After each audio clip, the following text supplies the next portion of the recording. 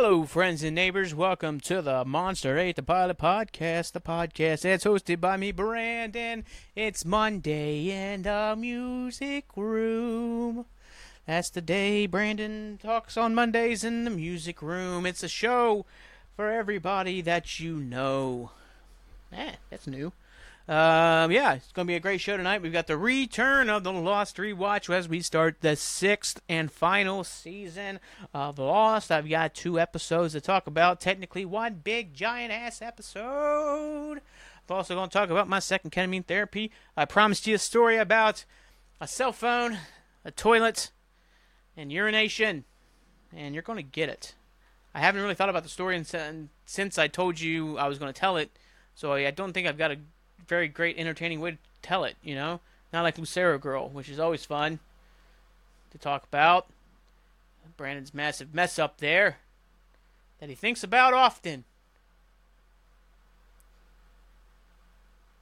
Anyways, if you like what you've heard, spread the good word. Anywhere podcasts are available, you can't find Monster Ate the Pilot.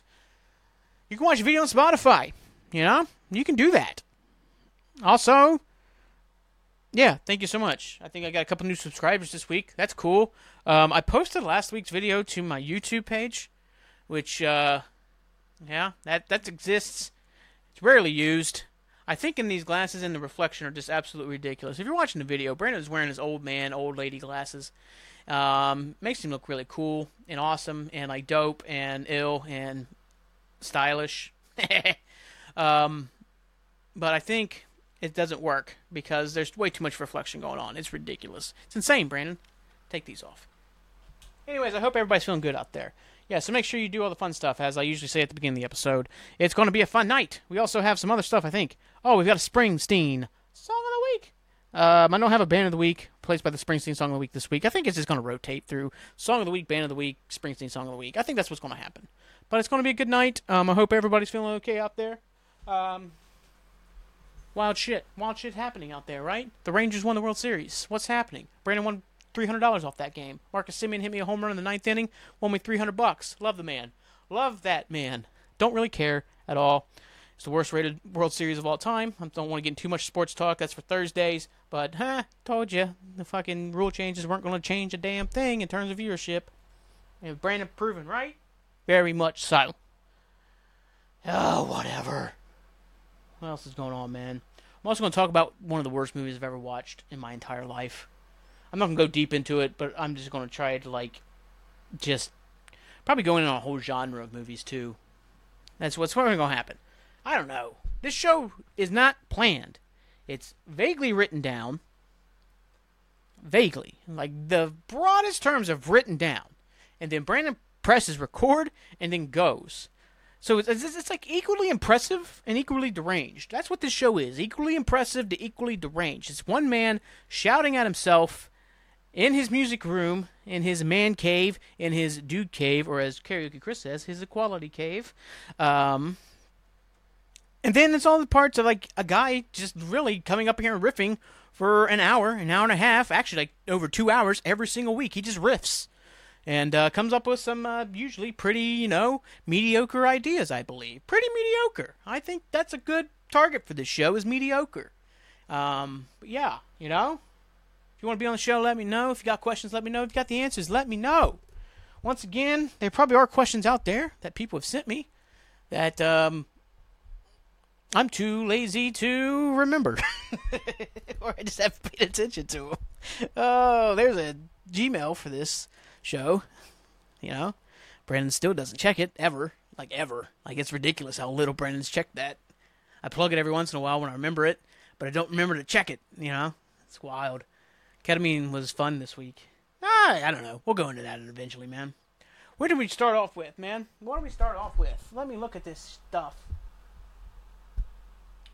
Let's jump into the Bruce Springsteen Song of the Week.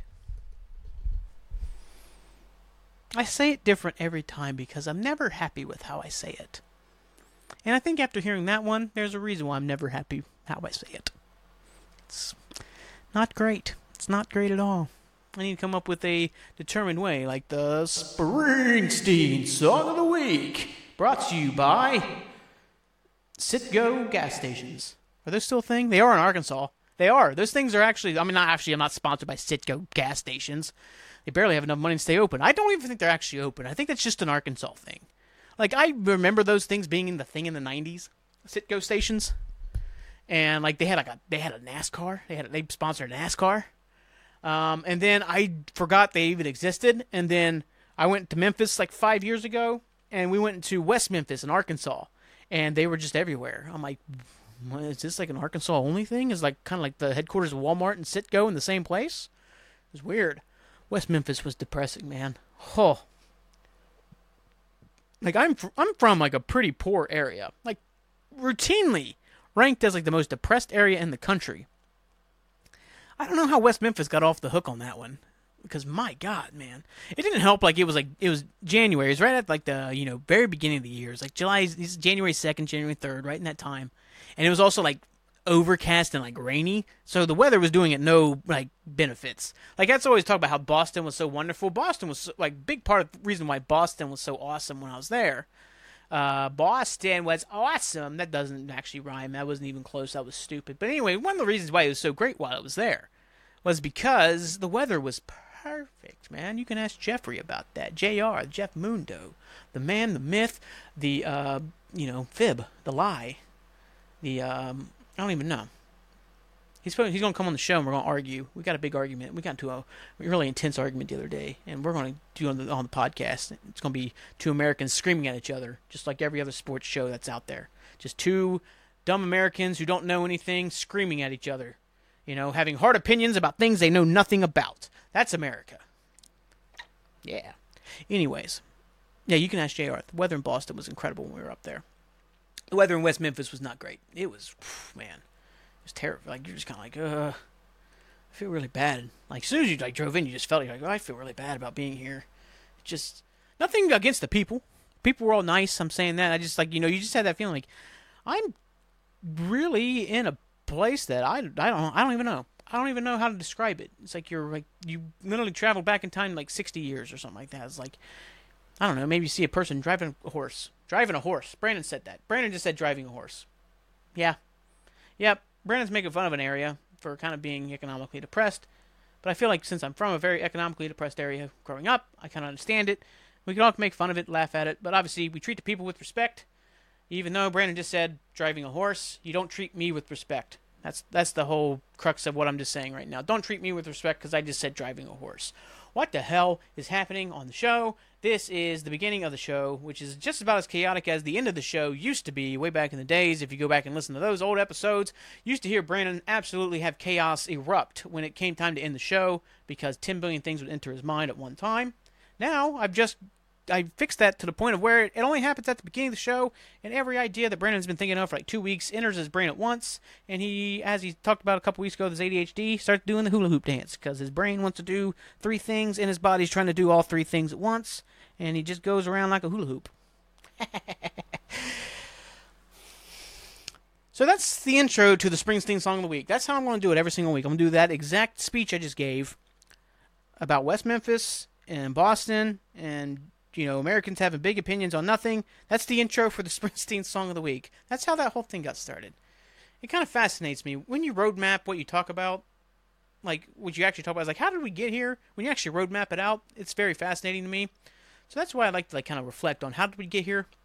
We got to this song by Brandon talking about all that stuff. That's fascinating, isn't it? It may not be fascinating to you. You might be like, shut up, Brandon, just get to the Springsteen Song of the Week. It's the whole reason why I'm listening. Fair enough. Fair enough. We all love Bruce. Hope he's doing better. Hope to see him soon. Maybe I'll get him on the Sex Appeal sofa one day for a nice interview. Maybe we'll talk about this song. This is a song I have a love-hate relationship with. It's a great song. There's no denying it's a great song. But it's off Born in the USA.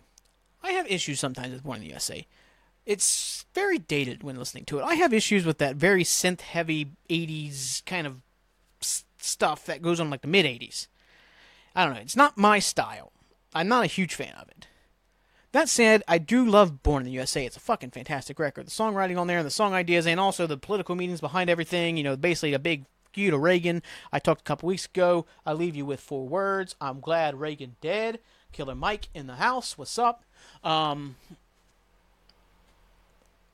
But listening to it can grate on me sometimes when I listen to Born in the USA.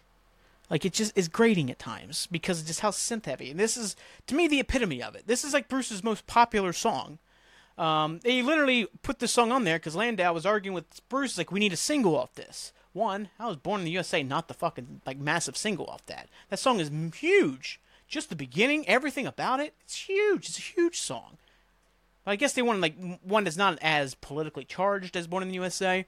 So he's like, he looks at Landau, he's like, man, I've written like 70 songs. How about you write one? So then he goes back, so, Springsteen said it to Landau, piss off. So he screws it. Screw it.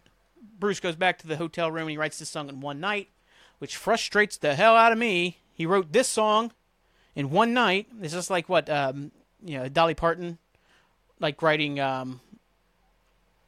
which songs? Jolene and I Will Always Love You, right? She wrote those on the same day. Get out of here, man. Dolly's fucking magical. She is fucking magical. My God. What a woman. What a human being. But no, Bruce wrote this in one night. I've never written one line as good as what's in this song in my life. And I've been alive for 33 years. But that's the thing with this song. Like, so I have my issues with its production, and I've always hated the fact that, like, it's his biggest song when so many other songs kind of deserve to be better. I'm not saying it's his best song. It's just his biggest. It's Dancing in the Dark. That's the song of the week this week. Deer Tick just released a cover of this. So that's why it's been on my mind. I've been listening to it, man. It is such a fantastically written song, all about self-doubts, isolation, love, loneliness, everything that Monster 8 the Pilot is all about. But my God. Because even though I have my issues with the song, I will have to say, it's got one of the all-timer lines. All-timer lines. For Bruce, for anybody.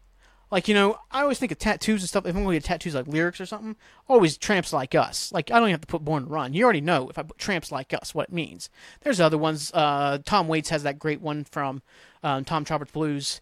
A battered old suitcase to a hotel someplace in a wound that will never heal. What a fucking line, man. What a line that is. That is such a fantastic, like, lyric. Oh, that cuts you through the bone. Like, it chops your arm completely off. But no, it's Dancing in the Dark has one of those lines in it. Also, Brandon is about to get a new laptop because he's done with this laptop. He's fucking done with it. Like, the mouse just doesn't work at all anymore. So I had to use the mouse from over there to bring it over here. It's a whole thing. So Brandon's probably going to buy a new laptop that he really shouldn't be doing, but he needs to because he hates this one a lot. Anyway, it comes straight out of the bridge. Dancing in the Dark, into the final little verse before we do, the last little Dancing in the Dark. Even if we're just dancing in the dark. Do-do-do-do-do-do. That wasn't too bad, Brandon. Good job. Shake This World Off My Shoulder. Come on, baby, the laughs on me. God, Bruce, why? Why are you so good at this? That's not the line, by the way. That's a great line. That's not the line. So you come into this. So, last little verse. Stay on the streets of this town, and they'll be carving you up all right. They say you gotta stay hungry. Hey, baby, I'm just about starving tonight. That's a chill line. That gives me chills. Hey, baby, I'm just about starving tonight. Oh, dying for some action. Sick of sitting around here trying to write this book. I need a love reaction. Come on, baby, give me just one look. Can't start a fire. I think you started millions of fires with those lines right there, Bruce. I'm feeling the fire. Feeling the fire deep in my loins. Ugh. But what a fucking line. Hey, baby, I'm just about starving tonight. Like, that's another one. I'm like, if I ever did like a tattoo thing with lyrics, that'd be like, that'd be it. I'm just about starving tonight. Like, just, oh. There's a ferocity. Also in how he delivers the line. It's like one of those, like, when you first, like, really connect with that lyric, you go back and you, like, listen to just that part of the song repeatedly just to hear that. Hey, baby, I'm just about starving tonight. Dying for some action. Man. Goddamn, Bruce. There's a reason why he's the boss, man. There's a reason why he is the boss, because it's insane. It's insane that he wrote that he gave us that into the world. Like, can't thank him enough for that one. My God, dude. The whole song's got great lines on there, you know? Sorry. Had a cough there. I check my look in the mirror, want to change my clothes, my hair, my face, you know, just, man, he's sick of it. He's tired of it, man. The pressure of trying to write a big hit song for whatever reason, you know? Like, all these people, like, all over him, you know, having the massive hit of The River, like, all this, like, crazy shit. But then, like, when he comes back with that, man. Hey, baby, I'm just about starving tonight. That's a pants-off line if I've ever heard one right there. Yeah. So that's it. That's the Springsteen Song of the Week. Bruce Springsteen's Song of the Week is Dancing in the Dark off Born in the USA. Great jam. It's a great jam. You know, like I said, there's times it grates on me because of the production, all the heavy synths and stuff like that I think really date it. But lyrically, man, it stands up to a lot of things, everything else Bruce wrote. Maybe not the best written song on that record. Let's see. Obviously, Born in the USA is pretty fucking dope. Let's think. No Surrender. Have I done No Surrender as a Springsteen Song of the Week? Because, oh man, what a song that is. But we're going to stick it to one. I know, like, a couple times, one of the last times I did this, I randomly did a second one. Just out the cuff. But we're not going to do that. You know? So that's the Springsteen Song of the Week. The Springsteen Song of the Week, brought to you not by Citgo gas stations. Can they get that episode pulled down for that? I hope so. I hope I start, like, a big feud with Citgo gas stations.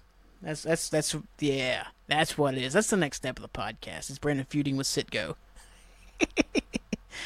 I assume that's how it's said. I think that's how it was said. Like CITGO, Citgo. I think it was Citgo gas stations. Whatever, man. Nah, I've had a pretty good week. I think I've had a pretty good week this week, guys. You know, Jake came up, watched me do almost said heroin. Ketamine. I did not do heroin. I've never done heroin. I have not heard good things. The reviews, everything about the reviews of heroin are typically not things I'm looking for, so I usually kind of stay away from it. You know what I mean? It's like a bad movie or something like that. A movie's like, oh yeah, it's a found footage movie. And it's like, oh yeah, I'm definitely not into those. And heroin is found footage movies. There we go. That's where we're getting to. Let's talk about a found footage movie. The worst thing that happened to me this week. I can't remember which day it was. Wednesday? I think it was Wednesday. I'm sitting here, I'm like, man, I gotta kill a couple hours. Let me put on a movie. I get on HBO Max, or HBO Go, or HBO Now, or HBO Max, or whatever the hell its name is anymore. It's probably changed since I've started this episode. And I'm just looking through some movies, and there's one, I'm like, yeah, fuck, it's like an hour and 20 minutes long. That's not long at all. It's pretty solid, you know, we'll breeze through it. I had a kid that was in the In-Betweeners. I think he played Jay. I never watched the In-Betweeners, but I kind of know some of the characters for some reason. I think because I have some British friends. But it's called The Pyramid. And it's a found footage movie, which already that means it's starting behind the eight ball. Like, found footage movies are the worst. They are so bad. So bad. Like, the Blair Witch worked. I don't really care for the Blair Witch Project, but it worked as a found footage movie until, like, because you have to suspend so much of your disbelief with them. Like, all of them. It's like, why are they still filming? Why would they still be filming? Why would they care about filming still? That's always the issue with this. And in The Pyramid, sometimes they would kind of get that and then transfer to a different camera and then go back to the found footage stuff. And it's like, or kind of like the first-person camera stuff. And it's like, dude, what's the fucking point of doing the first-person camera stuff? It sucks. It doesn't look good. It looks dumb. It's like, why would the guy with the camera focus in on this guy dying and not be doing anything? He's just like, oh, shit, man, this is crazy. That guy just got split in half, basically. It's like, oh, dude, it was so bad. It's like some people found, like, this Pyramid D. It's, like, set during the Arab Spring, which I'm like, oh, that's fairly weird because I think it's like 2014. I'm like, the Arab Spring is like literally happening as they're like setting this movie. That's like pretty, you know, time specific. But in Egypt, they find a pyramid or some shit. They open it up. They end up going inside because the Arab Spring is coming that way. The revolution's coming that way or some shit. I don't know. It's stupid. It's not good. The acting is very bad. Nobody's likable. It just it's man. I don't want to spend too much time on it. But if you are thinking like, man, let's watch a cool little spooky scary movie or something like that, or hey, I got like time to kill, don't kill it with this movie. Don't kill it. It's a waste of fucking time. The Pyramid. It has like Anubis and shit in it. The graphics aren't great, but it's not a super big budget movie, so I always forgive those if they don't look great or something like that. It's just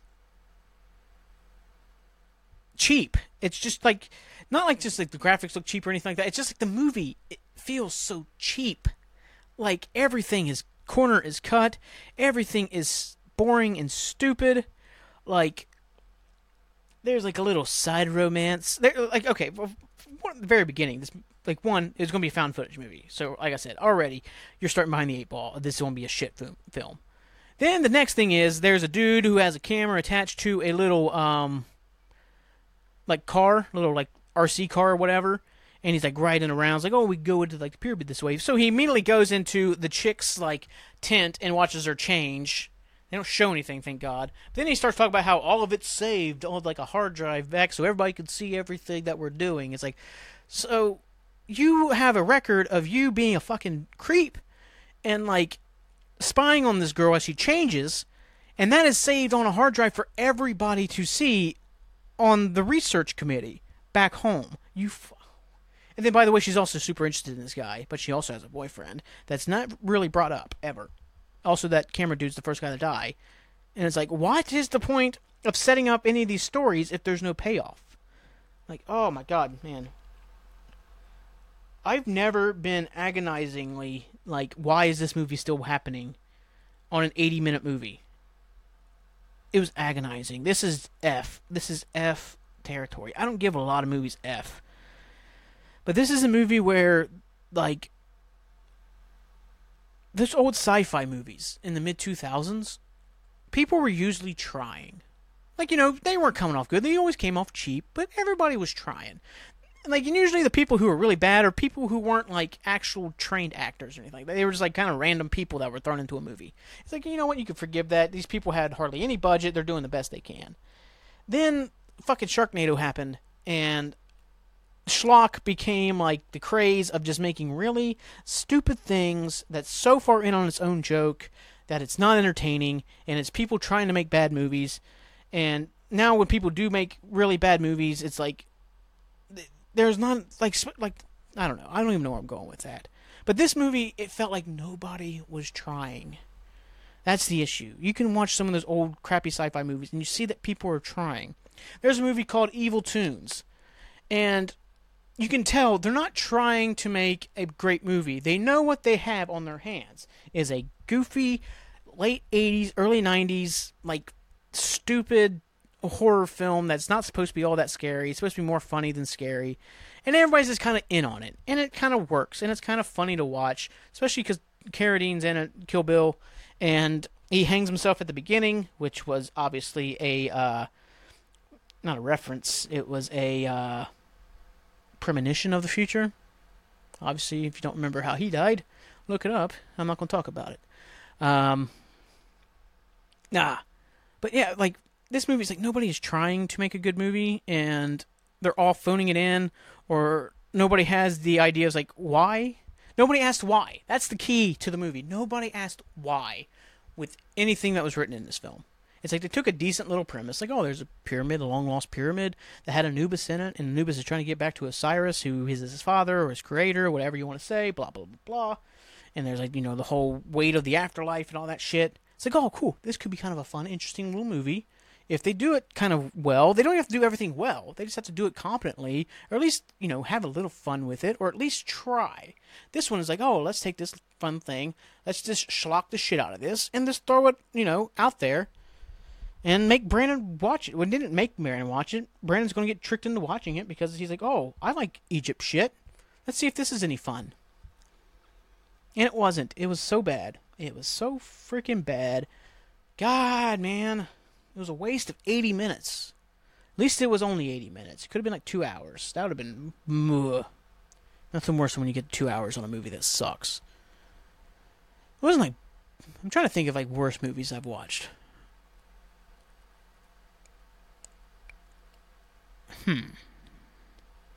That's actually a good question.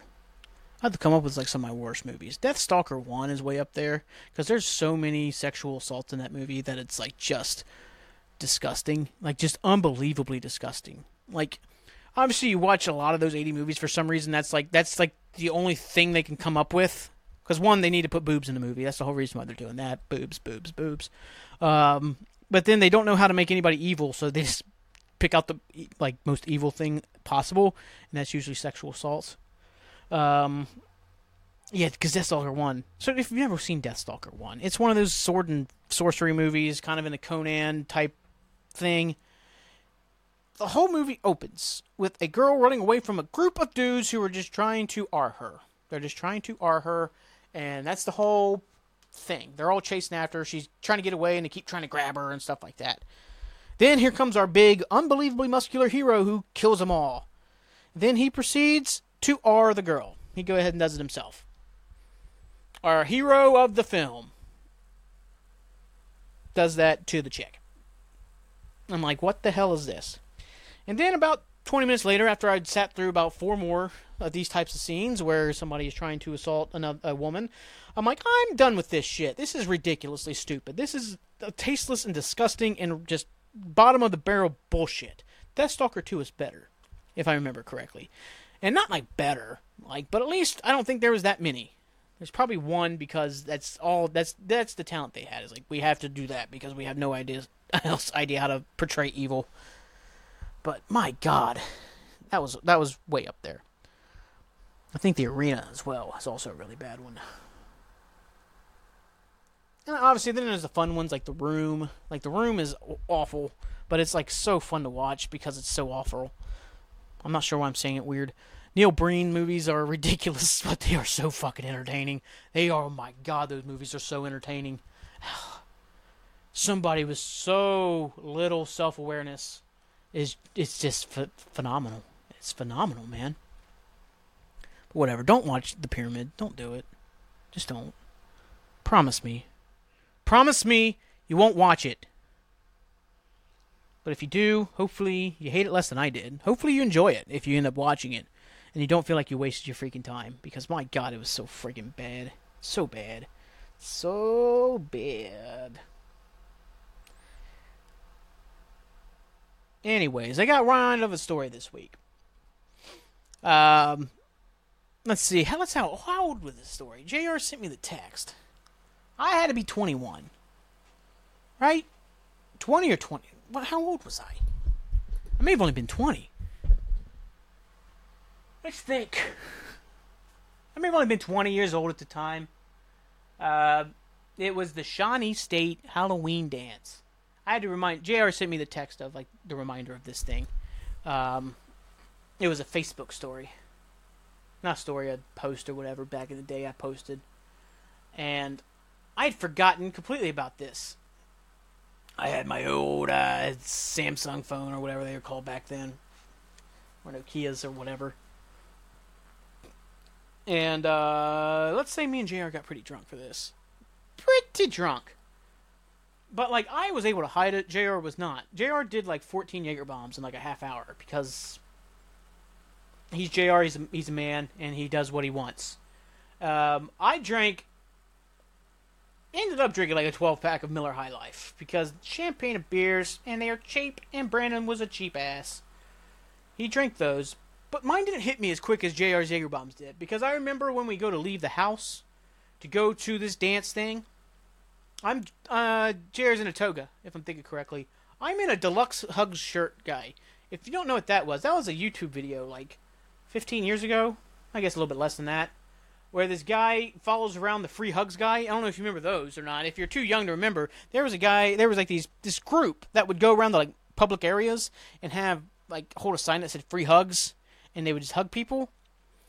It's about as weird as what I just described it as, but it's supposed to be the whole like, oh, it's we're helping people, like people sometimes just need hugs, whatever. This guy followed around with a deluxe hugs $2 thing.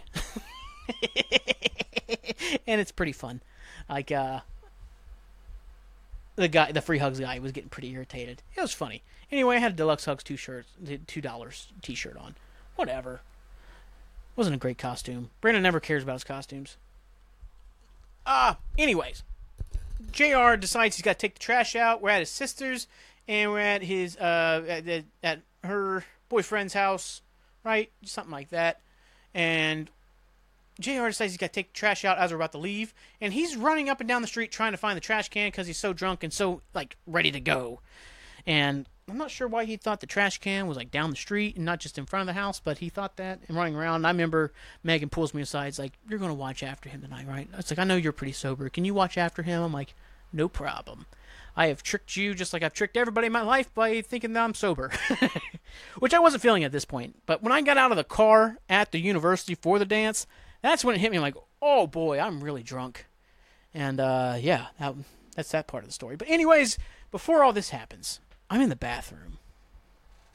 And I have been trying all week to remind myself to remember who texted me. I want to say it was Moose. I think it was Sydney Moose. I think it was. I think she was asking when me and JR were going to get there. I think. For some reason, like, I'm not sure why she would texted me. I think she would just text JR. But maybe JR was so drunk at that point. She's like, yeah, it's impossible to talk to this guy right now. I think it's Moose. Maybe it was Katie Kaiser. Maybe. I don't remember, man. We're talking 13 years ago, 14 years ago now. It's rough. It's a long time. Especially when Brandon's put the miles on the brain that he has. But anyways, I'm in the bathroom. I'm using the bathroom. Wearing my nice jacket. Nice little hoodie thing I got going on. And I feel the text going off. I'm like, okay. Let me go ahead and grab my phone out of my pocket while I'm peeing. And I go to pull it out, and it hits the lip of like the pocket on the jacket, and it knocks it right out of my hand, hits me in the leg, and right into my stream, into the commode that I was just urinating in. And ladies and gentlemen, friends and neighbors, boys and girls, friends of every single race, ethnicity, belief system in the world, there is nothing more embarrassing or sad than having to roll up your hoodie sleeve and reach into your own urine to grab your phone. Nothing. I almost did think, like, I'm just going to have to flush this, ain't I? I'm just going to have to flush it. We'll just have to get a new phone. Mom will understand, you know? She'll understand why I have to get a new phone. Mom, I dropped it in the piss, so I just flushed it. That makes sense, right? But I'm like, nope, I've got to get it out. So I roll up the sleeve, and I get it out, by God. Thank God it wasn't number 2. Then I definitely would have flushed. Now I get it out. It's obviously shut off. I'm like, oh, man.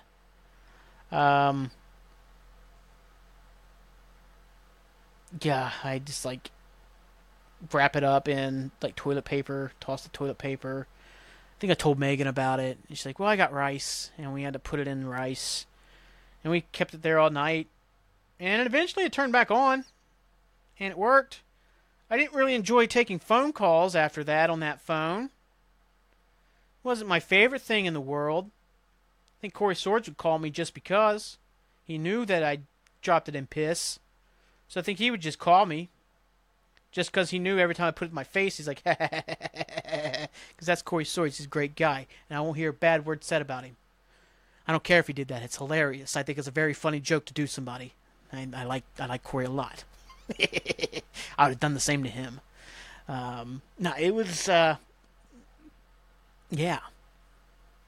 I kept that phone for like 2 more years. Knowing that it once had been completely submerged in urine. So thank you, JR, for making me recall that this week. It's like I said, I didn't really figure out how to tell the story. I think the story tells itself in times like these. You know? Times like these, man. Am I right? I don't know what that means. I'm in a weird mood tonight. I think I'm in a good mood. It's been Daylight Savings Day, where we kick the clocks back. Like, why? Why is that even a thing still? Why is that still happening? Explain it to me. What's the point of it getting dark at like 3:30 in the afternoon? Who's that helping? Nobody. Nobody. You know? Makes the day feel like it takes on forever. Like, I had to get on here. I'm like, man, I gotta get going. It's late. It's 10 o'clock. Then I check my, computer here, and it's like, oh no, it's like 9. I'm like, oh, I got plenty of time to record and upload and all that fun stuff. You know? It's crazy. Why is it still a thing? For farmers out in Idaho, who cares about them? There's 3 of them. You know? I don't know. I know nothing. Yeah, so Brandon had to use the phone that was covered in urine. That's the whole point of the story. It's not a great story, but it's a story that happened, and it is a story that happened roughly this time, like 13 years ago. I blame JR. It's not really his fault. I blame Sydney Moose, maybe, because she may have been the one that texted me. I also blame Katie Kaiser, because it may have been her. But I don't blame Corey Swords, because that's funny shit, Corey. Also, I don't even know if he did that, but he may have, because it sounds like something he would do, because Corey's a good guy. Oh, where are we at, guys? Let's talk about ketamine. I did my second ketamine therapy session this week. They upped my dosage. I think I talked about that last week, being worried about them upping my dosage. I really didn't feel much this week. Like, I had, like, moments. Like oh, shit moments. But nothing as intense as the first week. And I think it comes down to I didn't swallow any of it this week. I did a really good job of keeping it. It wasn't crumbly, so I didn't have to tic-tac it. So, like, I was able to put them in, hold it. And, like, I remember when I spit, and, like, I was going under, I'm like, it feels less, like, intense as it did last week. And it took a few minutes to kind of get going, and it finally kind of got going in certain things. And then I was out of it, like, 10 minutes before the session was supposed to end. Like, it dings when it tells you you've been on it for an hour. I'm kind of like, it should be dinging any second now, is it? So that kept taking me out of it, too. I'm like, I guess it should be over, right? I took it out, and I'm like, I feel completely sober at this point now. So I don't know. Maybe it's like the week before I hadn't ate or drank anything the entire day, whereas this one I ate something very early in the morning because I did it later, because you're not supposed to eat like 3 hours beforehand, not supposed to drink an hour beforehand. I had thought like you weren't supposed to eat it all that day, then not supposed to drink like 3 hours beforehand. So I hadn't done anything like that last week, so that may have been part of it, being a completely empty stomach, whereas this one wasn't quite as empty. So maybe that's one reason why it was less intense, because like I said, they upped the dosage. I meet with him again this week to talk about it. I want to know if I'm not feeling it, can I take the mask off and just like, okay, let's go ahead and start journaling. What I focused on this week, we started focusing on rewiring the brain. It's working. I already feel like it's kind of like taking in like certain things. Big part of it, like I kind of wrote it on the board back there. You can't read it. Brandon's going to get lights around the chalkboard back there so you have a better chance of reading it. That's a plan. Is that you need to be the creators of your habit and not the victim of your habits. And I took that to heart. Because to me, it's the understanding that your habits, even your bad habits, you created. You had the power to create those bad habits. So therefore, you do have that power to create the good ones. It's going to take a while. It's not a quick fix. Anybody who's selling you quick fucking fixes, especially with mental health or money or whatever, are dumbass pieces of garbage. That's not a real thing. It takes time. It takes a lot of hard work to do this. But ultimately, that's what I was like. There was like a point. It was fucking weird, man. Self-doubts. It was like, I'm kind of like feeling like I'm under. I got the sleep mask on. I got my ketamine in, and I'm starting to feel a little bit. I'm like, okay, here we go. And dude, I literally felt like a trap door or like an attic door or something like that opened in my mind, like an opening to get out or something like that. And I literally see like self-doubts and other things start like flying.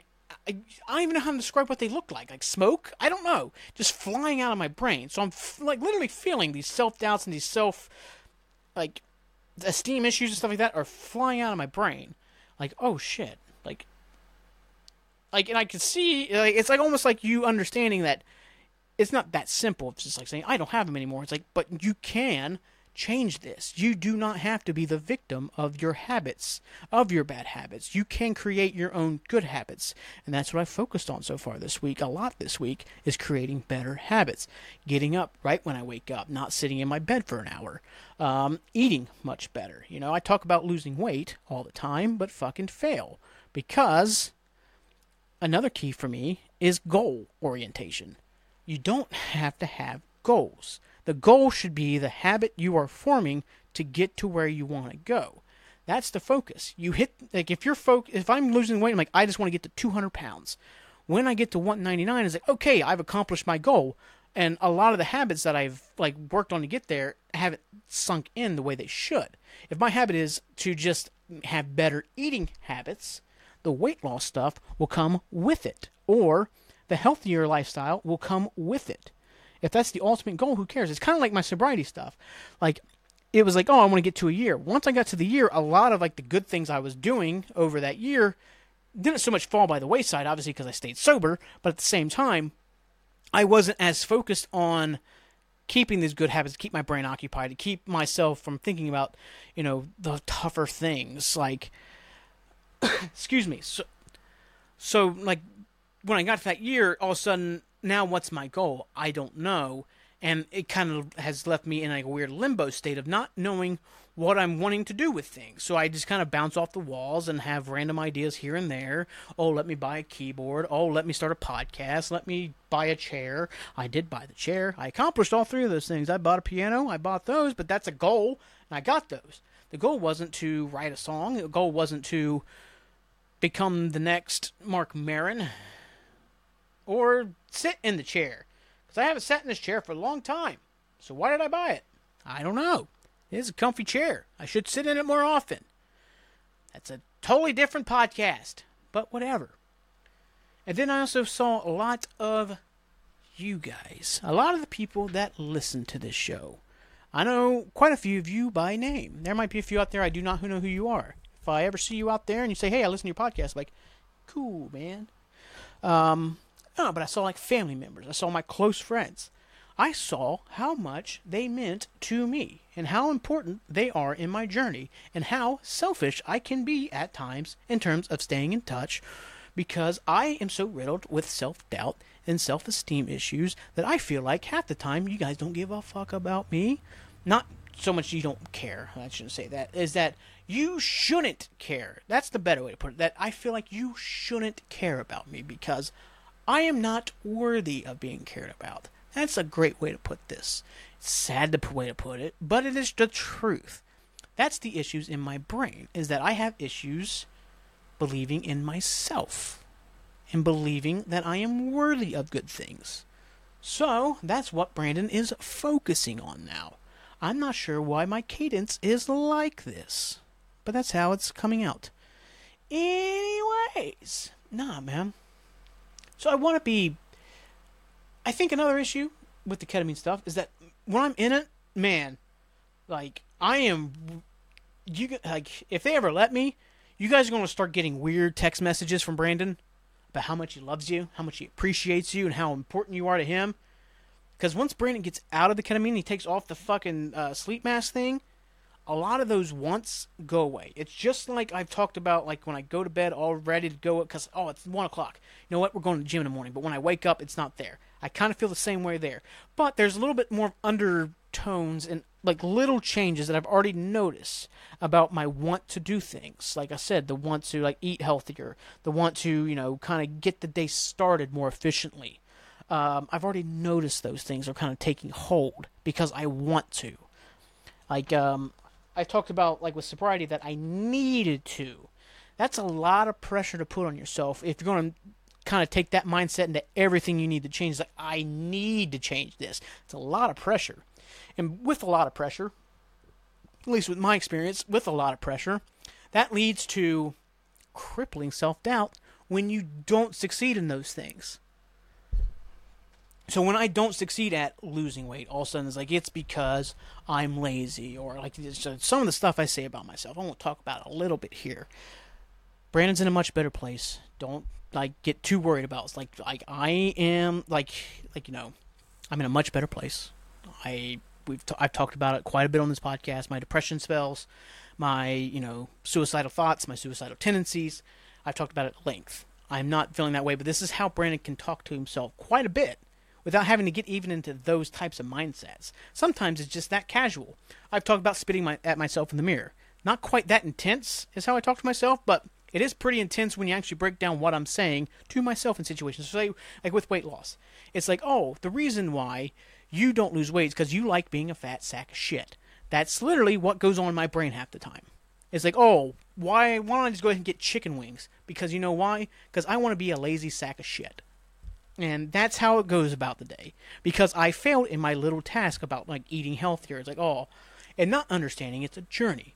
Not to be so focused on the goal. Focus on the habits you can build every single day to achieve the things you want to achieve. And ultimately, the goal is not what matters. You hear that shit all the time when we talk about storytelling. That ultimately, the end of the story is not what matters. The destination is not the point. The journey to the destination is the best part. Everything about it is the best part leading up to the end of the story. The journey is what really matters. Building the habits, building the blocks of your life, the foundations of your life as you move forward is the important part. And that's what ketamine did for me this week. As simple as that sounds, I've talked about that, but I'm seeing it so much more vividly this week about how important it is for me to start like just building the little things in life to move forward. It took me 33 years to figure this shit out. But ultimately, it doesn't matter how old I am to figure that shit out. As long as you are able to understand that and move forward with that. That's all that matters. If you're 75 years old and you figure that shit out, awesome. You're going to have a great last little run of your life. You can change your life this way. And I just needed that little bump, that little understanding, that little kind of, like I said, this vision of just what it is. I'm the one who can alleviate these self-doubts. I'm the one who can alleviate these self-esteem issues. If I just start, giving myself better habits to look into every single day. I'm reading more this week. I do it every year. I start reading at the beginning of the year, and it falls off, and I stop. And then I get to this point of the year, I'm like, well, I'll start reading at the beginning of the year, because that's the issue with New Year's resolutions is that people start looking towards them way too early. You get to the end of October, I'll start doing this at the new year. And it's you give yourself 2 months. That's a whole sixth of the year, man. That's a huge chunk of the year until you're going to start doing it, So, I'm trying to jumpstart things. I'm trying to be more attentive. I want to start reaching out to more people, but I still struggle with that immensely because I'm how does this work? One, I never really learned how to text because in my early 20s, my phone was covered in piss. That's how you bring that story back. Brandon's such a good storyteller. No, I never really learned how to text. I don't really enjoy texting. And I just feel like half the time I just want to be what's the point of this? Why are we... Why? I don't understand this. No, but ketamine, like you said, there was some issues with it this week, not being as intense. Like I said, why is that making so much stupid noise? Whatever. Not being as intense. I thought maybe, why did you make noise? I don't know what's happening. Anyway. Not being as intense, not feeling as long-lasting, because like I said last week with Jake, man, even driving around with him afterwards when we went to dinner and stuff, I still was kind of feeling effects. I'm there's a point where an ambulance was coming by. I'm what happens if that ambulance drives by and I snap back out of it and I'm back at my house? And it's holy shit, I've been living the last 4 hours and we've done all these things and it's not real. Oh my god, it's like salvia. No, that didn't happen. But yeah, this one was I kind of came out. I'm pretty sober. And my other issue is that I feel kind of crap afterwards, physically, not mentally. Mentally, it's you kind of are in a state of okay, let me write some of this stuff down. Let me get some of this stuff out. Let me kind of see if I can unpack a few things here. But physically, man, it's not so much I feel kind of a little sick. I got a headache both times, but at this time of year I get headaches all the time, so I'm not 100% sure what's what. No, but ultimately this one, in the end of it, the crux of it was I am change. All these we put off these ideas of change all the time because we get into comfort zones, but ultimately if we want to change, we are the factors that start those changes. So as I said back here, it was a paraphrased quote of be the champion of your habits, not the prisoner of your habits. And that's kind of the crux of it. Yeah. So this Wednesday, I have three therapy sessions, which should be fun. That should be a lot of fun to talk about myself for 3 hours, probably. I got 2 of them with Mind Bloom. I talked to the girl who does the dosage stuff. Then I talked to the guide, and then I talked to Karen, my regular therapist, that night. A lot of talking. Brandon's into it. It's going to be a long show because now we're going to jump into the Lost Rewatch. It is time for the return after 2 whole weeks of the Lost Odyssey, the expedition of the Lostness, back into the Lost stuff. We got LAX parts 1 and part 2. There's one thing I really hated about these 2 episodes. It's in part 2, and we'll talk about it. Just a quick rock back. Obviously, it shows you the whole incident thing happening. Juliet smashing the bomb, boom, and then lost, and then it comes back. It fades out, and it's one of my favorite scenes. Is Jack on the plane, and it's setting up the whole lead up to the crash again. Cindy comes by, offers him the drink, gives him the extra vodka, then he starts talking to Rose. Then the plane starts bouncing and starts going through turbulence. Let's see. Let's make this. It's the wrong way. Come on. There we go. This is the beginning of what's called the flash sideways. I want to try my... It's going to be very interesting how I feel about the flash sideways. Knowing what it is. And, see how it's aged. I don't remember a lot of it. It's going to be interesting how it works. But anyway, the plane starts going through turbulence. Everything's bouncing up and down. Everything's going crazy. And then, right when, usually the plane rips apart and all that crazy shit happens, nothing happens. And the plane's just flying. And Rose tells Jack, you can let go now. That's the key to the whole fucking season. That's the key to the whole of Jack's fucking character. You can let go now. I love this fucking line. I love it. Love it. Bernard comes back from the bathroom, gives her a kiss, yada, yada, yada. Anyways, Jack goes to the mirror. He notices that he's got a small, he's bleeding in his neck. I'm not sure where that comes from. But anyway, is this when... If I'm thinking correctly, this is also Kate busts out of the bathroom and bumps into Jack and steals his pen, which Jack doesn't mention until later. It's somebody stole my pen. Somebody took my pen. I don't know where it's at. And it's Jack or Kate with the whole prisoner thing. Anyway, Jack's in there. He inspects that. That's when we flash back to the island, all the fun, crazy stuff. No, he comes back and Desmond's sitting beside him. And he can't quite know where he knows Desmond from. And, nice to meet you. Or to see you again. And then from there, the camera goes out the window, goes down into the ocean, goes to the very bottom. We start seeing Dharmaville. We start seeing all this crazy stuff. We see the 4-toed statue. Bam, the show started. I remember being oh shit, it actually worked?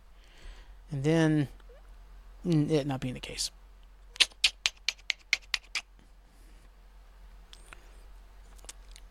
Oh, let's see... Yeah, but, you're kind of setting up all the characters. Sawyer walking by Kate, looking at Kate having the handcuffs on her. You have Ed Marsbeck. You see Hurley and Arts talking to each other. And Hurley mentions how he won the lottery. And Sawyer's you shouldn't tell people how to, win the lottery. They'll take advantage of you. He's like, that won't happen. I'm the luckiest man alive. So you start seeing the little differences between what's happening on the plane here and what's, since the incident happened. That's how it's set up, that the incident has changed things in the future. That Hurley is no longer has the worst luck on the planet. He now is the luckiest person on the planet. We'll see it throughout the whole thing with what Sawyer does for a living, all these other stuff. Here, Boone's on the plane, but he doesn't have Shannon with him because she didn't come back with her boyfriend. I think it was a scheduling thing with what's her face? Maggie Grace. I think it was a scheduling thing why she couldn't be in this part. Because she shows up later in the season. Jen's still kind of being a dick.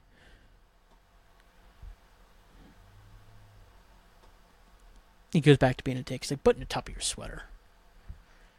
Then he talks to Boone, and, he starts talking about how his walkabout was so awesome, and blah, blah, blah, blah. Fergurt's sleeping between them. I completely forgot Fergurt sucked.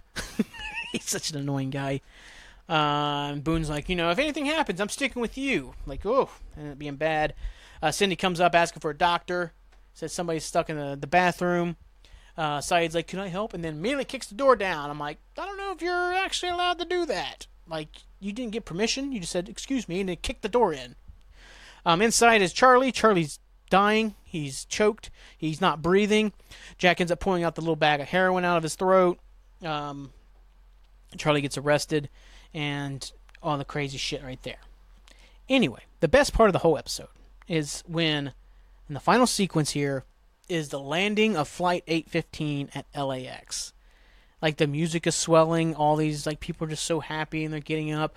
The only thing I wish, they had a few of the other people who had died. Like, obviously, you can't do Walt, because, obviously, with Malcolm Jamal Kelly's, did I say Malcolm Jamal? Malcolm David Kelly. Dumb. His immense size at that point. Like, he's, 8 years older than when he started on the show.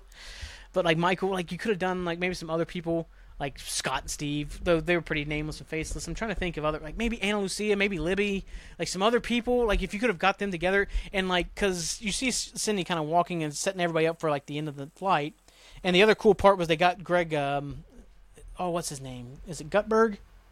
Or is it Grunberg? I can't remember his name. He was in Heroes, but he played the pilot in the first episode, in the actual pilot episode, and he gets killed. They actually brought him back, and he is the voice of the pilot over the intercom. I thought that was pretty neat. I kind of wish when Cindy was doing that, and everybody's standing up. The first people they're showing are all the people who actually died on the island.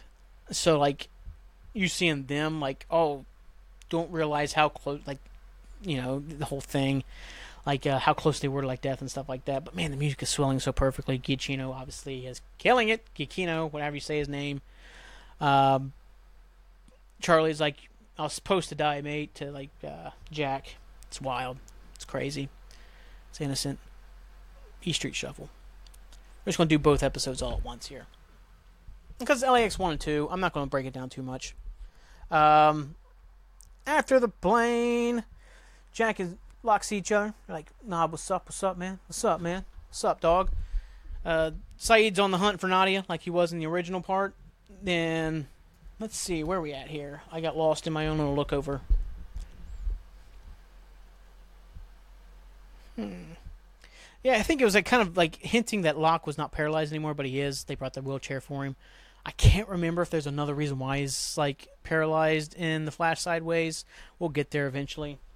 Jack gets paged to the Oceanic Airlines desk. They find out they have lost his dad. His dad's coffin is not on the plane, and he's flipping out. He's like, it's taking place in 2 hours, blah, blah, blah.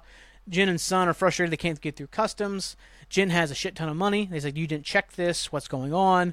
And the one agent, I did not like this because it's so clunky and stupid. Chick starts talking to Son, Ms. Kwan, if you, can you speak English? Because if you can speak English and you can help, but I'm not the way she was talking. It was just what is this? Who talks like this? Why would you assume she's speaking English? She would have been speaking English at any point during this whole interaction. But now that it was just so dumb. I'm like, what is this? Anyway, but Son says doesn't appear to understand. Kate asks to use the restroom. She goes in the restroom. She uses that pin to break out. She knocks out Mr. Edwin Mars and gets out of there. He almost tracks her down. She tries to get into a cab, but Frogurt gets in the way. She hides behind Hurley, but then Mars spots her, so she gets into another cab. She's drive. He's I already got another customer. She puts a gun to him. He's drive. And Claire's in the car. Oh, Claire's back for a second here. And then, yeah. And then the other part of the Flash Sideways, I don't think there's anything else really that's super important that happens in this one. Yeah. Is that Jack is speaking back and forth with his mother about the lost coffin. Locke is there, and he talks about he's also missing a bag, and then he tells him how it's a coffin. He's like, oh wow, eventually Locke's like, they didn't lose your father, they just lost his body. And then they start talking. He's like, oh, I lost his knives. And then Jack and Locke talking. He's like, hey, how did you get hurt? I'm a spinal surgeon. He's like, oh, my thing's irreversible. And then Jack's like, nothing's irreversible. Gives him his card, and he's like, blah. That's the end of the Flash Sideways. It's whatever. Like I said, I'm not really sure how I'm going to feel about the Flash Sideways in terms of the overall thing, because I'll eventually get there at a certain point where I probably get frustrated with it and probably start blurting about it. But I'm going to kind of leave it in the dark right now. Anyways, at the Swan and the Temple. So what happens here is Kate comes to after the whole bomb blows up, and she starts rolling in. She realizes she's in a tree branch, so she holds on, she drops down. And this is one of those dumb things that happens. It's not just Lost, this is every single show that's made, because there's just like this really dumb thing that people do, like a lot of people do, where because like Lost had all this hype for it's the last season, these people who had never watched the show, and this happens in a lot of other shows, like when the season premiere happens, a lot of people who've never watched it decide they're watching this show, even though they've never seen a fucking second. Remember, this is also in the age before streaming, so it's not like you could easily just catch up on Lost, just like willy-nilly. If you had Hulu back then, I guess you could. Like, especially towards the end, like with like this point, like Hulu was kind of more of a thing, so you could watch Lost. That's back when they used to tell you when a show would go off. So it was like Lost was like it had like a 10-year contract, so it was always going to be on Hulu. Now with all the other contracts like AMC, all this other stuff, like basically Lost will be on everything forever. But the issue is like Miles comes up and runs into Kate, and she takes him down. It's like, Kate, it's me, Miles, and it's like, yeah, she knows that. She knows who you are, Miles. But he has to say that for the people who have never watched a second of Lost, who decided to start watching it on the final season premiere. They had to it's like, well, we have to have Miles say his name so people know he's Miles, because there's going to be people who've never watched the show. And it's like, like other shows do this too. It's not just Lost. It's like every other show they have to do it, because there's dum-dums out there who think it's okay to start watching a show 6 seasons in and then like would get mad that I don't know who any of these people are. It's like, yeah, because you haven't been watching for 6 seasons, you idiot. Anyways, Kate, as she's helping Miles back up, looks over and she notices the hatch door, like the side door to the hatch. So she goes running. They get to where the Swan Station was, and it's just the big crater that Desmond had turned the failsafe key on and blown it up. And there's a dumb line here from Miles. I guess we're not in 1977 anymore. It's like, who thought that was a good line to throw in there? Miles is good. I love Miles. Ken Leung is like really great, but that was a dumb line. Anyway, she sees Jack and Sawyer sitting there, and she runs to Jack first. Ooh. And she's helping Jack up, and Jack's like, what happened? He's like, we're at the... He's like, it didn't work, or, whatever. Then he gets kicked in the face by Sawyer and goes flying down the hole, and Sawyer's like, it didn't work! Like he was, no, you were wrong! It just goes down there to fight him. It's just not happy. And, like, he's just like, this is the Swan Hatch. Like, Holloway is angry. Hurley and Jen are back at the van. For some reason, the van can travel into the future as well. Not sure 100% how that's supposed to work. Why that van got to travel through time with them. Maybe it's because they were touching it. I guess. Maybe that's why it came through. It was very convenient. And then it got kind of stupidly inconvenient later when they didn't use it to transport Saeed's body to the temple. They just, instead decided, okay, we have this van here that can easily carry Saeed and us to where we need to go, or at least farther than us having to carry Saeed across the island, which took a matter of seconds, by the way, which is also the magic shrinking island in the late seasons. They walk from the Swan Hatch to the temple in, like, one scene. Like, same time of day. I'm like, was the temple just right beside the camp? Because, remember, it's only 15 minutes from the camp. Like, the Swan Hatch was 15 minutes from their beach camp. And then they walked there in less than an afternoon to get to the temple. So the temple was within walking distance the entire time of that, and nobody ever found it? Come on. It was stupid. But, anyway, they're laying against the camp, and Saeed's bleeding out. And Jin points out that they traveled through time. Talk about the similar experience. And then they can hear Sawyer and Jack yelling at each other. So they go, like, Jen takes off running. Let's see. They're at the Swan Station. Jack realizes the bomb must have gone off. He's like, if it's gone off, then why didn't it work? I'm angry, Sawyer. And then they start hearing Juliet screaming from underneath the wreckage, so they start working on getting her out. Back at the van, Hurley starts hearing sounds, and he gets his gun out. He goes running. Then he hears more sounds, turns around, and there's Jacob standing there waving. And Jacob comes back, Saeed, and he looks upset, and he's like, Jin's going to be back any second. He's like, Jin won't see me. He's like, why not? He's like, because I died about an hour ago. He's like, that sucks, dude. It's like, damn right, Hurley, it does suck that Jacob had to die. Then he tells Hurley that they need to take him to the temple, take Saeed to the temple to save him. That's the only way to save him. So Jin, like, they're driving together. He's like, hey, do you know where the wall is with the French team? And he's like, yes. And he's like, okay. And then they're helping to get wreckage out. Sawyer goes climbing in, talks to Juliet, and she says, like, we should get coffee sometime. We can go Dutch. And then she's like, I got something to tell you, and then she dies. And Sawyer boo-hoos. Boo-hoos pretty hard about it. Where are we at here?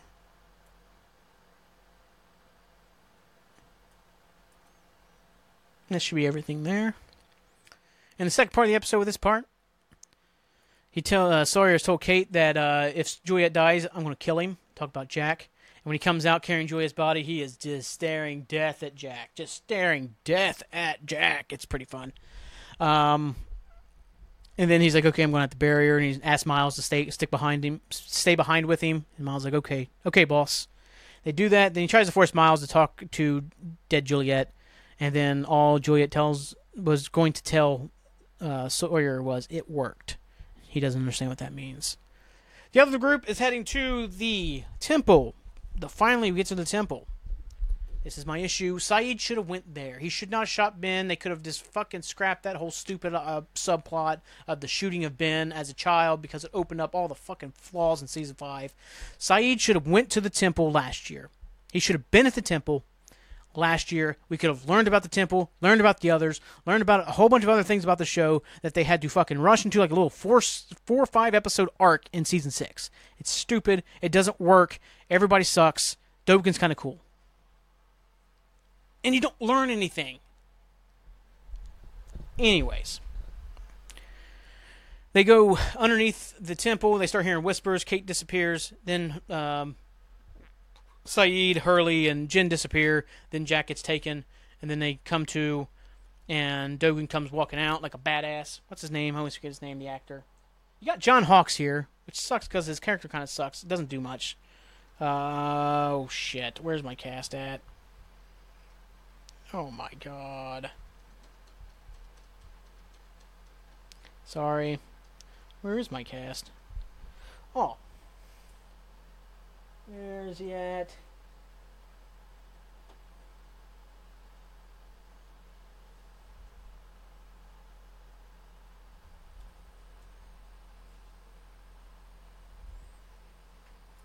He's pretty famous.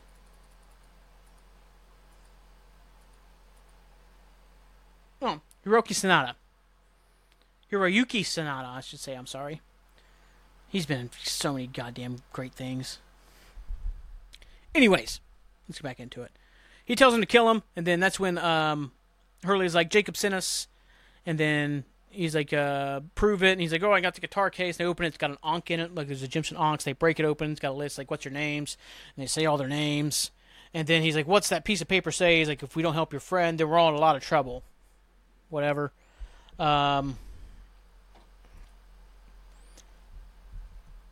They take him inside, and there's like a pool. There's like a pool area, like a cleansing pool or something like that. Like the water is dirty. What's that mean? Is because Jacob's dead? Is now the island corrupted now that Jacob's no longer there to protect it? Like, you know what I mean? I don't think this is ever brought up. Who cares? Like I said, if Saeed would have been there last year, maybe still, like, you know, Jack would have shot fucking Ben or something like that. If they still do the Ben storyline, maybe we could have seen what would have happened, like, what happens when you take somebody there with the clean water. Maybe we could have understood, like, the significance of the fact that the water is dirty and this could be bad for Saeed. So they hold Saeed under, And he starts fighting back because obviously he's like that. And he's like, well, an unconscious person can't breathe. And like he stops kicking eventually. Then they had flipped a little like hourglass over, and the hourglass finally spills out. And like, okay, get him up. And like, your friend's dead. It's like, yeah, you just fucking murdered him. You just held him underwater for like a minute. Whatever. So Jack starts trying to like give him CPR, and it kind of mirrors like the whole Charlie scene in season 1 with all the best cowboys have daddy issues when Jack just won't stop trying to save somebody, and Kate once again is telling him to stop. And it's like, why are you telling him to stop, Kate? And then he does. They just accept the fact that Saeed's dead. Cindy comes along with the kids. That happens. Yeah, Cindy's the one's like, from the 815 crash. And they're like, okay, shoot him. It's like, okay, that's weird. Whatever. Hurley has to go visit Dogen. And I can't even remember what John Hawk's name is. I don't think it's ever said, is it? Lennon. That's right. Because he vaguely looks like John Lennon. I think it's the whole reason why his character was named that. He vaguely looks like John Lennon. He's got John Lennon glasses on. He's kind of got like kind of longish hair, but that's about it. Anyway. Dogen speaks in Japanese. Lennon translates, but Dogen also speaks American. He speaks English, but he doesn't like how it feels on his tongue. I like Dogen. Dogen's pretty cool. Everybody else kind of sucks. But whatever. Where's the Hurley stuff here? And that's when... Oh, this is... Sorry. God, I'm getting completely unfocused here. I'm getting a little bit scatterbrained. Hurley... This is where Hurley tells them that Jacob's dead. That's when they find out. So they go into crisis mode. They start spreading out ash everywhere. And then they start spreading it around, and they're like... I was like, oh, so why can't we leave? It's like, it's not for keep you here. It's to keep him out. And like, who are they talking about? And that's the point where they cut the John Locke. In a Temple Spring room... Hurley and Miles sitting near Saeed's body. Miles has like a weird look on his face. You know, he's kind of like, what the hell's going on here? And they come up and say, hey, Jack, you got to come with us. Lennon does. He's like, I'm not going anywhere with you guys. You can tell me right here. He's like, no, what we're saying is we're asking you nicely, or we're going to force you to go. So they try to like start getting in the fight, and then that's when you start seeing Saeed move, and that's when like Hurley flips out like, Jack? And they stop, and they look over, and they see, like, Saeed come over. He's like, what the fuck happened? What crazy-ass ketamine trip have I been on, bro? And that's the end of the episode overall.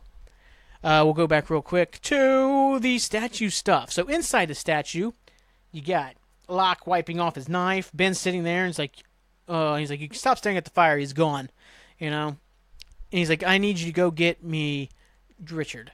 And he's like, why? And he's like, we have something to discuss. So he just sends him out there. And he's like, what is it? And he's like, that's between me and Richard. So already, the Man in Black / Locke, Flock, whatever you want to call him, is already doing to Ben what Jacob was doing. Basically, you're not worthy of hearing this stuff. You're my pawn. You know? Outside, Alana and Bram are having an intense discussion with Richard. He's like, you're not going in there. You know, you can't go in there unless Jacob invites you in. He's like, but Jacob has invited us. He's like, just because you asked me what's in the shadow of the damn statue doesn't mean you get to go in there. Alana, person I know nothing about. Then Ben comes out to the statue. He's like, hey. And Alana and Richard's like, what happened in there? He's like, no, nothing. John wants to talk to you, Richard. And he's like, how's Jacob? He's like, Jacob's fine. John just wants to talk to you.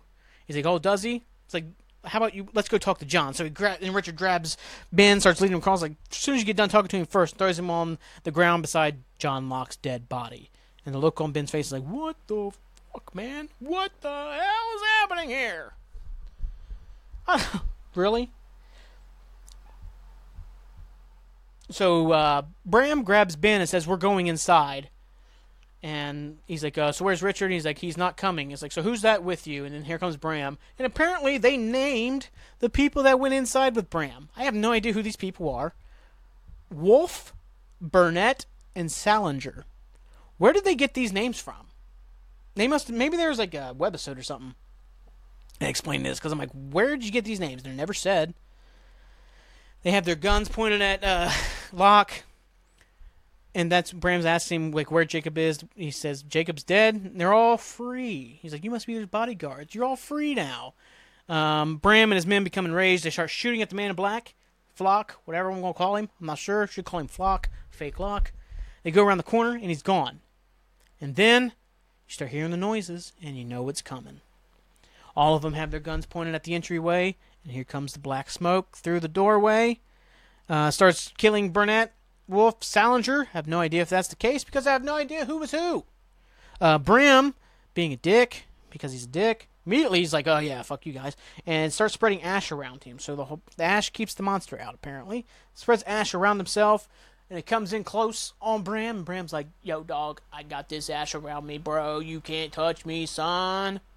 And then the smoke monster hits like a pillar, a rock falls, and gets shot across like the way, hits Bram, he falls out of the little ash circle.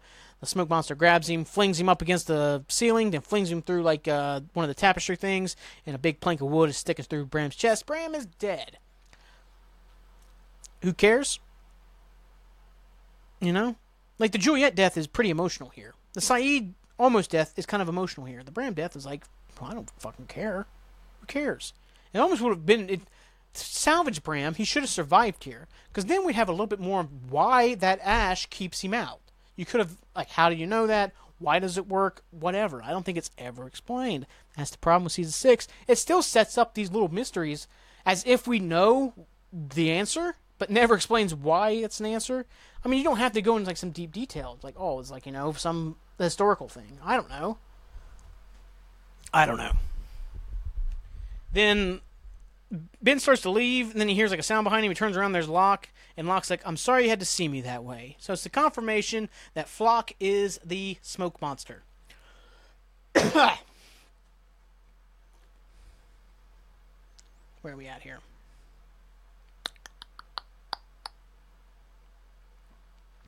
When we come back to him later, I think this is whenever he's like, we're trying to keep him out. Ben's like, what are you? He's like, I'm not a what, Ben? I'm a who? He's also a dick. He's like, then he's like, you know, he was pretty confused when you killed him. And he thought he was talking about Jacob's like, no, John Locke. When you killed John Locke, he was very confused. And this, I fucking hate this part. I do not like this part. It basically shits all over John Locke as a character. It shits on him. Shits on him and doesn't even wipe. Doesn't even offer to wipe. It's fucking awful.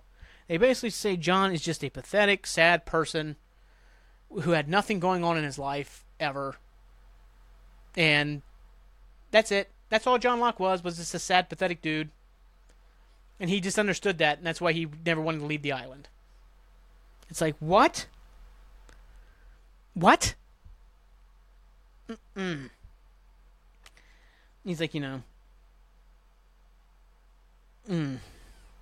He's like, his last thought was, I don't understand. He's like, how sad and pathetic that is. Locke was. It's like, it'd been different if there was like some way that Locke comes back, or something like that. Like the real Locke comes back and is able to do something here, or maybe fight for control of the Man in Black or Flock or whatever. I don't know.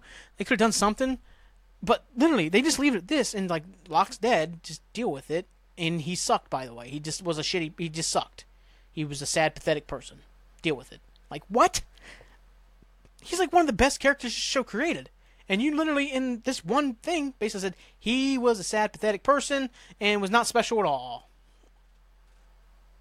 Yay! What? This is almost as bad as he won't remember any of this. But that just created so many issues with the logic of the whole season and the logic of the whole show almost. This is just basically shitting on massive characters. This is not like Jaime Lannister bad in Game of Thrones, where he basically renounces every bit of character development he had over 9 seasons, and then basically portrayed all of that in like one sentence. This is basically just saying, yeah, this one guy that basically makes Locke a red herring throughout the whole show. Like, the show sets up that Locke is like the main, like, mythology type person in this show, like the main mythology character, like the protector of the island, all this other stuff. You know, he was paralyzed when he came to the island, but then he could walk again. The island chose him. The island is choosing Locke, blah, blah, blah, blah, all this stuff. And it's like, really?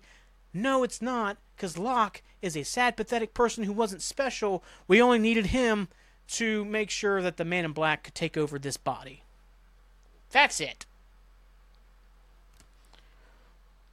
Ooh. It's bad. That is awful. Awful. Like I said, if there had been a little bit more of a payoff, maybe there is, and I'm just completely forgetting about, with the Locke stuff towards the end. But I think there's not. I don't think there's anything that redeems this whole little speech here. It's awful. Also, back at the temple, they set off flares. They spot off on the side. That's going to be important to the next part. But man, and then he's like, and then Flock is like, finished his speech reflecting on the irony of the situation. He's like, what do you mean? He's like, I want the one thing that John Locke didn't. He's like, I want to go home. And then he gives a really evil look. Like, as much as I don't like the whole Flock thing, Terry O'Quinn is fucking great. Anyway, the flares are seen from the beach, from the temple. The man in back leave the statue. They come walking up, and they're lifting guns, and Richard's like, don't shoot. Don't shoot. He walks right up to Richard, and he's like, it's good to see you out of those chains. Richard is like stunned, and he gets like these great looks like realization in his eyes, like, you? And then he knocks out Richard, puts him up on his shoulder, and starts walking away. He's like, I'm very disappointed with all of you! And walks away. So that's LAX 1 and 2. I like lots of aspects of it. Like, there's a great little scene with Saeed, with Hurley, talking about all the horrible things he does, like what happens to him when he dies. Like, there can be nothing good for him because he's been such a horrible person his whole life. Torturing all these people, murdering all these people, blah, blah, blah, blah. Kate's pretty good at trying to be the peacemaker between Sawyer and Jack, because, Sawyer ends up getting taken to the temple as well. They get knocked out. They did one dumb thing that I didn't really care for, like, Miles and like Sawyer's knocked out, and he's like, yeah, he took out 4 of them before they could take him down with a rock. And I'm like, dude, I don't know. It just seemed like that's stupid. I don't know. It's just like, ugh. Sawyer is so heartbroken about his, the love of his life dying that he's just this machine who can just beat the shit out of everybody. It's like, who gives a fuck? This is kind of dumb. But he talked about how he's not going to kill her. He's not going to kill Jack. I'm sorry. Juliet's death is good. Like, the music's great. The whole thing's sad because Juliet's such a great, fucking wonderful character. Saeed sitting up and like, what happened was pretty cool. Dogen's good. I like just the little bit of Dogen we got. Obviously, seeing Jacob show up and talk to Hurley was pretty cool, fun. Like, there's good things about this episode. I'd give probably part 1 a B+, especially for the whole landing of 815. I'd definitely give that, like, it's such a good moment. It's such a really good moment. It's so well done and shot, created, like the way it mixes in all the characters, like Boone and like Locke shaking hands, all that stuff. It's really good. It's really good stuff. Part 2, it has to take a big ding. As much as I like some of the other stuff, Sawyer and Kate off on the flash sideways interacting, like Sawyer kind of, because at this point you think Sawyer's a con man. He's actually a cop in this flash sideways. Spoiler. But he kind of protects Kate from cops and stuff like that. Blah, blah, blah. But that fucking Locke was just a sad, pathetic loser who was never important at all speech. Fucking really kills this episode. C+. I'd give part 1 a B+. C-. I'm actually going down even farther. C- for part 2, just for that Locke stuff. It's infuriatingly stupid. It's infuriatingly insulting to somebody who loved the show that much to basically say the best character they created, which was probably John. Jack's right up there. Desmond's great too. All this stuff is actually just a sad, pathetic loser who had no business being cared for. Like, unless they redeem it somewhere down the line here, I don't think they do. But I don't think they do. And if in this case, LAX Part 1 gets a nice B+, LAX Part 2 gets a nice C- because of that one scene. I fucking don't like it. At all. Oh, but that should be it for the Lost Rewatch. We've got 2 more episodes next week. It is What Kate Does and The Substitute. I'm 90% sure about that. Let's see. Oh, fuck off. What the hell? Only a whole season recap. Just give me the damn episodes. Yep, What Kate Does and The Substitutes. That's obviously a Kate episode and the Locke episode for this season. We'll continue to see what's going on with the, the temple. Dogen, all that crazy stuff. Saeed coming back to life. Because I think that's a big thing with Miles. Like, he was dead. He was dead. And that kind of plays into the what is dead thing.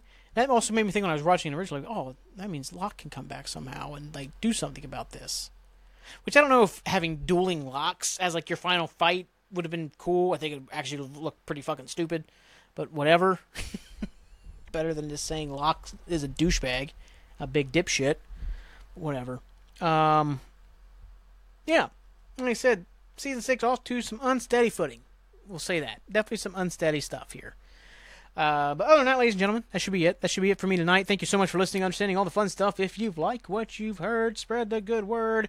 Anywhere podcasts are available, you can find Monster 8 the Pilot. You can watch the video on Spotify if you're so inclined to. If you got questions for the show, let me know. If you got the questions, answers, want to be on the show, just hit me up with some cool shit, man. Just come up with a date or whatever. I'm pretty booked up all the time, even though I'm doing nothing a lot of the time. I'm going to continue with my ketamine therapy, hopefully opening up new pathways to my mind as I rewire how everything works up here. If you got other fun stories about Brandon dropping his phone and piss, let me know about them so I can recount those on the podcast.